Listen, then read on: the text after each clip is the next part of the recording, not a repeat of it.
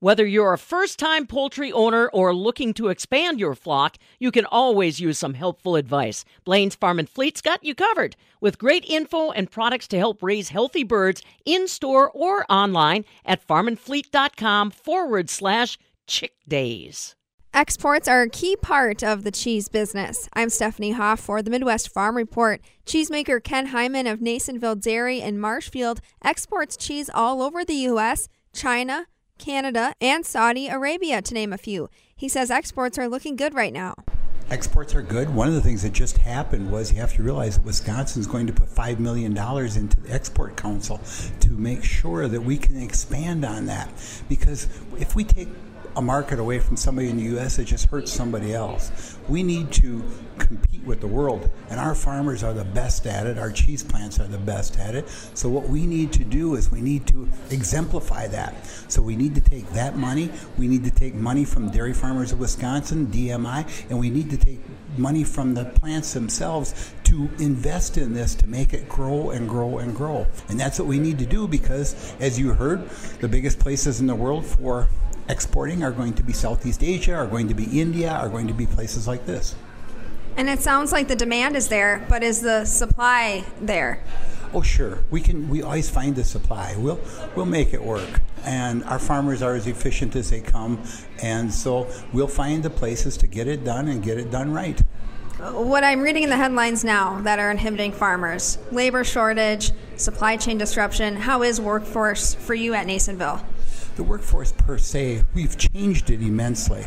The number of people that we have that are working there is changed in dynamics, all right? We don't have, right now, 38% of our workforce is of Mexican descent, 13% of our workforce is Ukrainian.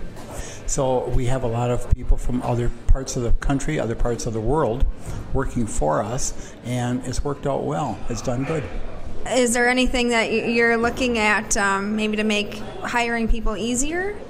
We've tried everything, I guess, from that regard. What it is, you know, there is not the necessity, apparently, for people to work. So no matter what we do with wages, what we do with insurance, what we do with retirement, what we do with benefits, what we do with everything from, you know, time off to weekends to everything else, doesn't seem to be making that much of a difference. And that's hard for an employer to understand. Where do you position yourself on having a migrant workforce? Because you have a migrant workforce. No matter what, ours are all considered legal and whatnot. But, you know, why would we not? Why would we not offer these people, rather than coming into this country just scot-free, nilly-dilly, hey, offer them a job. If you work, we'll help you get set up. We'll help you get set up for, you know, for how we're going to position ourselves in the future. You know, and we continue to change the types of cheeses that we make to adapt to the new people, to adapt to new culture, to adapt to new flavor profiles that the consumer who travels the world runs into new things all the time, and he brings those projects home and says, here you go, now make it work. I want to talk now about ingredients, packaging, those issues that we're seeing in the supply chain. How has that been? An absolute nightmare. What it is, all right, take a plastic. We use polypropylene, the pails that we use that we package feta cheese into. All right, a semi-load of pails will last us, I'll say, 2 weeks. A semi-load of pails did cost us $20,000.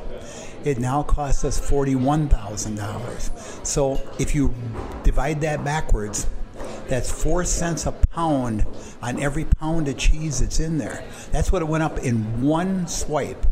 That doesn't include anything else. That doesn't include how much the anti-cakes went up, how much the salt went up, how much the pallets went up. Pallets went from being $8 to being $16. And I mean, so they're a one-shot use. In order to match all the new criteria today of SQF and everything else, you have to use all brand new pallets. And they're a one-time use, and out the door they go.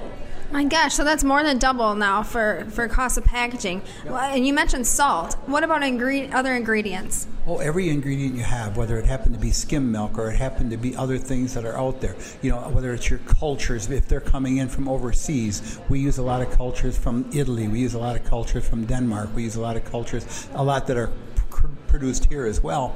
But all of these they all have costs that are incurred because of transportation.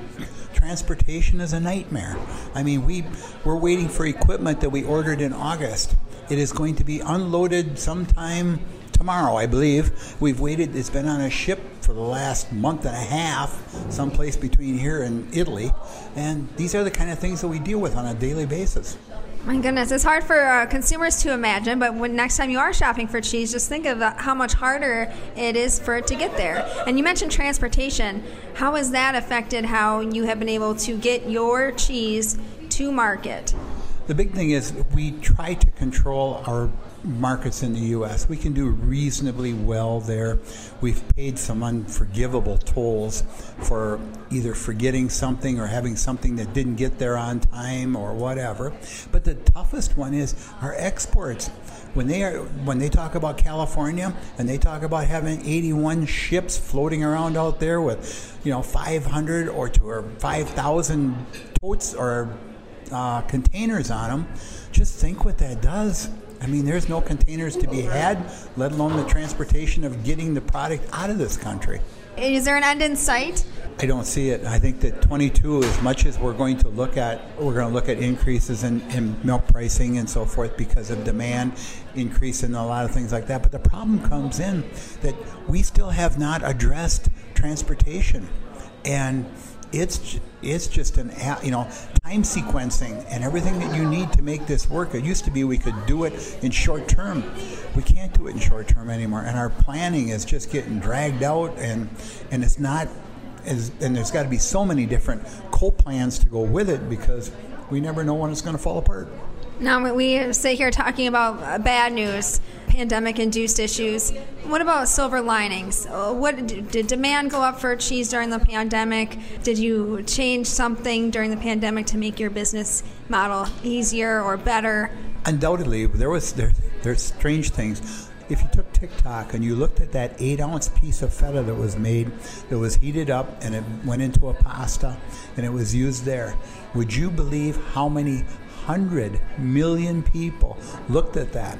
You would have to see how much that changed the demand during that time period.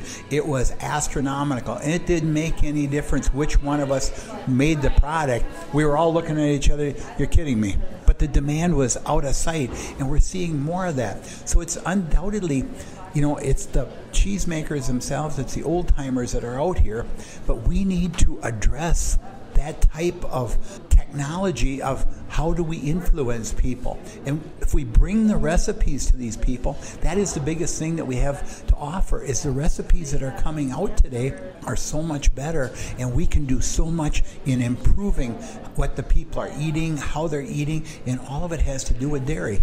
That's such a unique example we haven't heard yet. The popularity of TikTok and how that may have been driving cheese sales. Who would have thought? You would have never thought it, but unfortunately, it is a reality that we skipped over. We skipped by it because a whole bunch of us are of that age that talk TikTok, that's a clock. What are we talking about? It doesn't really work. What are you looking forward to in 2022? We're looking forward to the new packaging lines. We're exporting more different products as well. We continue to look for new products to make, new products that will address where we need to come from. We've always made a lot of different products, and so we're very diversified in that. But the big things are that the consumer is looking for more and more, and the idea here is, even what you're getting out of this sequence today with PDPW, is the idea that we're seeing, all these changes, and they happen to have some of the top speakers in the country here today, people who really do know what the devil's going on. That's master cheesemaker Ken Hyman of Nasonville Dairy in Marshfield. For the Midwest Farm Report, I'm Stephanie Hoff.